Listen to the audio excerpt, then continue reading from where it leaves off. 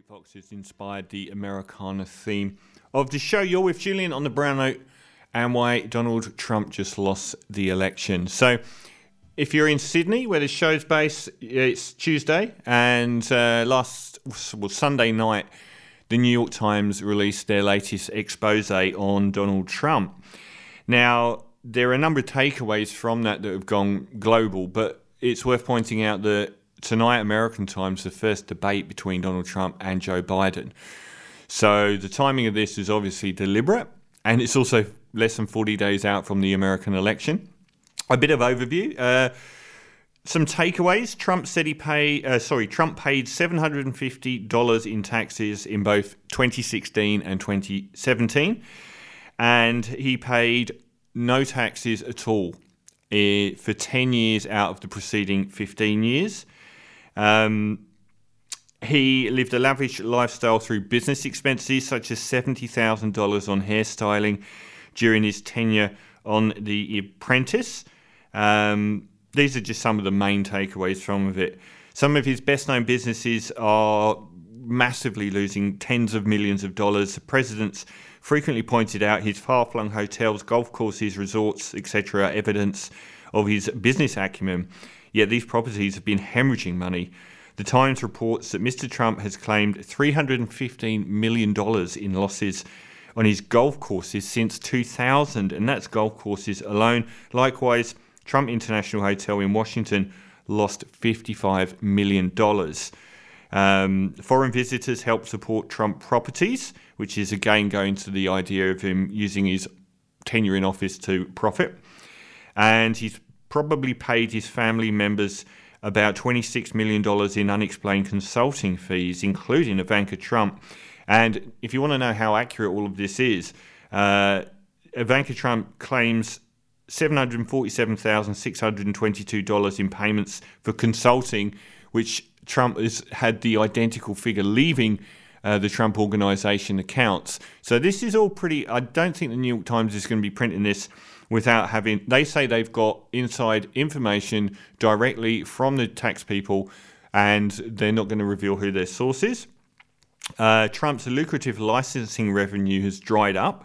He earned $427 million. The only successful business deal he's ever had was the licensing for the Apprentice TV show, but that's dried up now.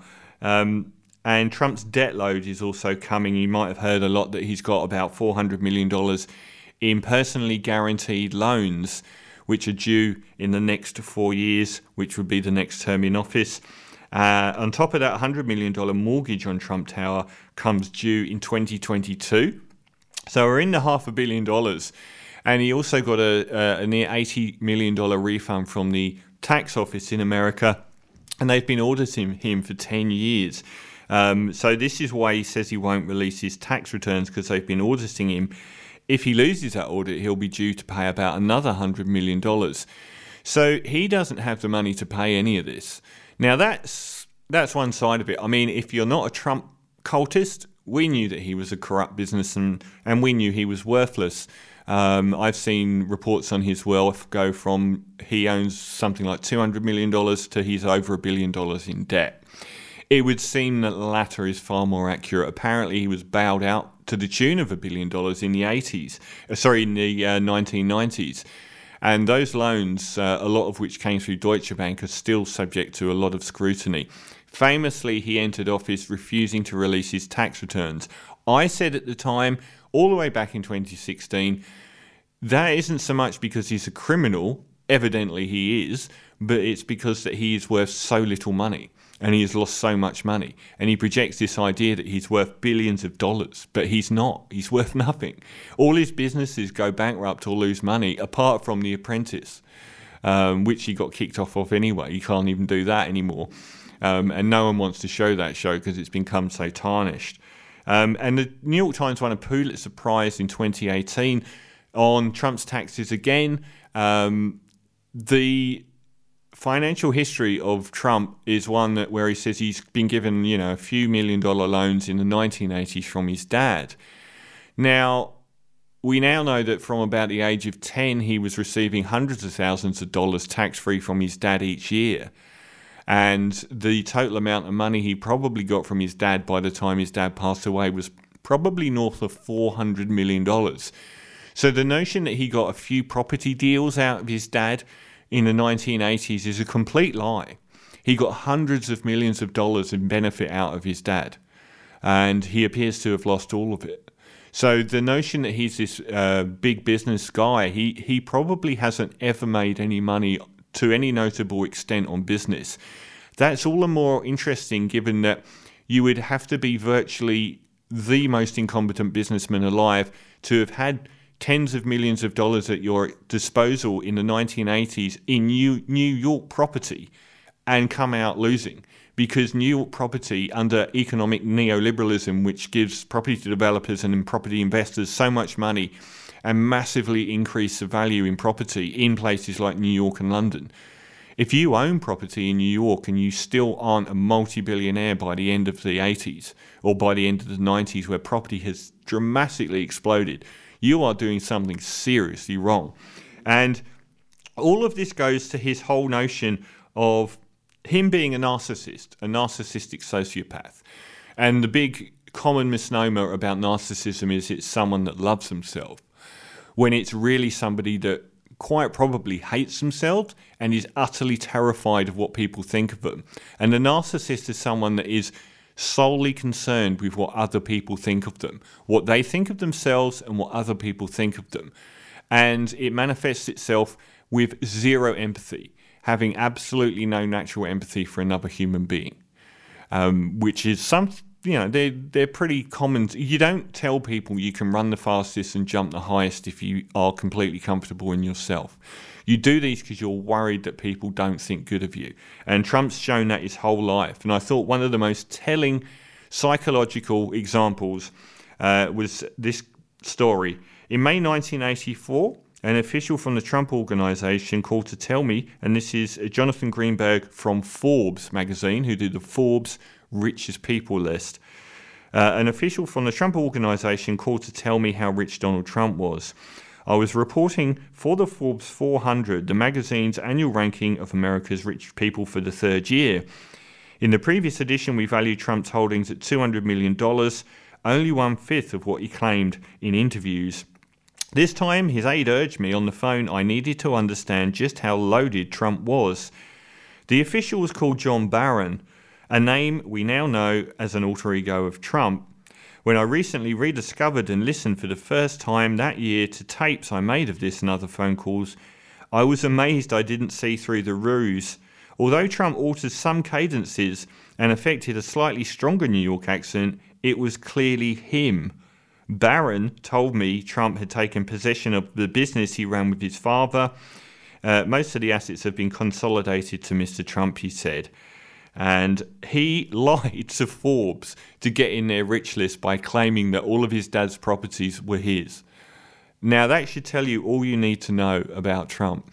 But none of that's interesting for me because I knew he was a con man. I knew how many businesses that he'd been involved in have gone bankrupt and how few seem to have been successful. And I said years ago that he wouldn't release his tax returns because it would reveal how unsuccessful he'd been as a businessman.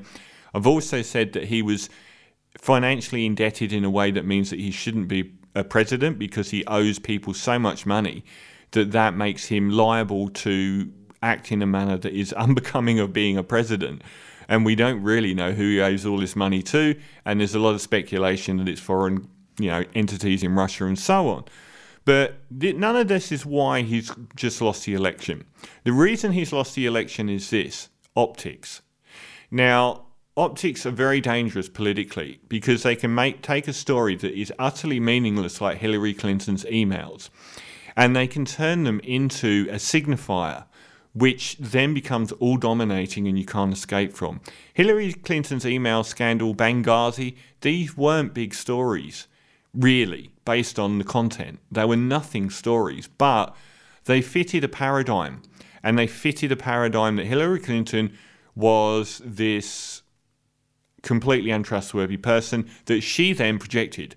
She never came across as a trustworthy person. Some politicians are brilliant at lying, like Donald Trump, because they're narcissists or sociopaths. And they can tell the truth because they themselves believe it. A narcissist will tell you the truth that they need. That's how they can completely backflip on things without... And Scott Morrison, I would call a narcissist. They can lie with absolute conviction. I've experienced this in my own private life. They lie as though they are telling the truth. You cannot differentiate between them lying and telling the truth. Hillary Clinton's a terrible liar. She's one of these politicians that's got it behind her eyes. So that all fit with her really well, and the optics of that email scandal were bad. The trouble Trump's got here, the last election came down to 3 swing states. And they were 3 swing states where Democrat voters turned for the first time, often since the 1980s, to the Republican Party. And they did so because their economic fortunes had declined year on year for decades, and no one had cared about them, and they were all blue-collar Democrats, often in unionized counties, and running to the Republican Party, who are absolutely opposed to unionization and would do nothing to help them. So they must have been really annoyed. And it was only down to 60,000 votes, I think, across 3 states that swung those 3 states towards Trump and won him the election. It was a tiny percentile of the vote. And the reason he's just lost the election is this. Those blue-collar voters are going to look at this, and the optics require very simplistic things to make them work. And here, it's that Trump paid $750 in tax. That is something that sticks, because they will look at how much tax they've paid, and they will look at that figure of $750. And then they will look at the fact that Trump's pushed through tax cuts that only really benefit billionaires and corporations, and that he himself has been paying far less tax than they have been paying and done really nothing for them. And this is 40 days out from an election, less than that. So that's why I think that he's lost the election, because this is something that will play very, very badly to blue-collar, working-class Democrat voters that went for Trump last time are now going to be looking at his tax bill of $750, and they're going to be going, what? And I think that has cost him the election. I mean, it may have gone that way anyway, and there might have been a lot of other things that came through, but I think the optics on that is going to turn so many of these disaffected Democrats away from Trump, because it plays so well. It attacks everything that he projects about himself. It attacks the notion that he's a strong businessman. I think we all know that he isn't, but it makes it very clear that he's lost money hand over fist, but it also is a figure that you can relate to your own paycheck. And the fact is, he's paid probably 1/10 of the tax that most of these voters have paid in a year.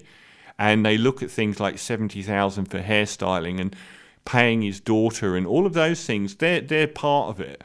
But the fact that he has that $750 figure when he took office is really bad optics. And the fact that he paid no income tax before that. These are the optics that I think will sink Donald Trump. They're going to look at their paycheck and they're going to look at his tax bill and they're going to go, you son of a bitch. So that's why I think that Trump's just lost the election and that this won't go away from him.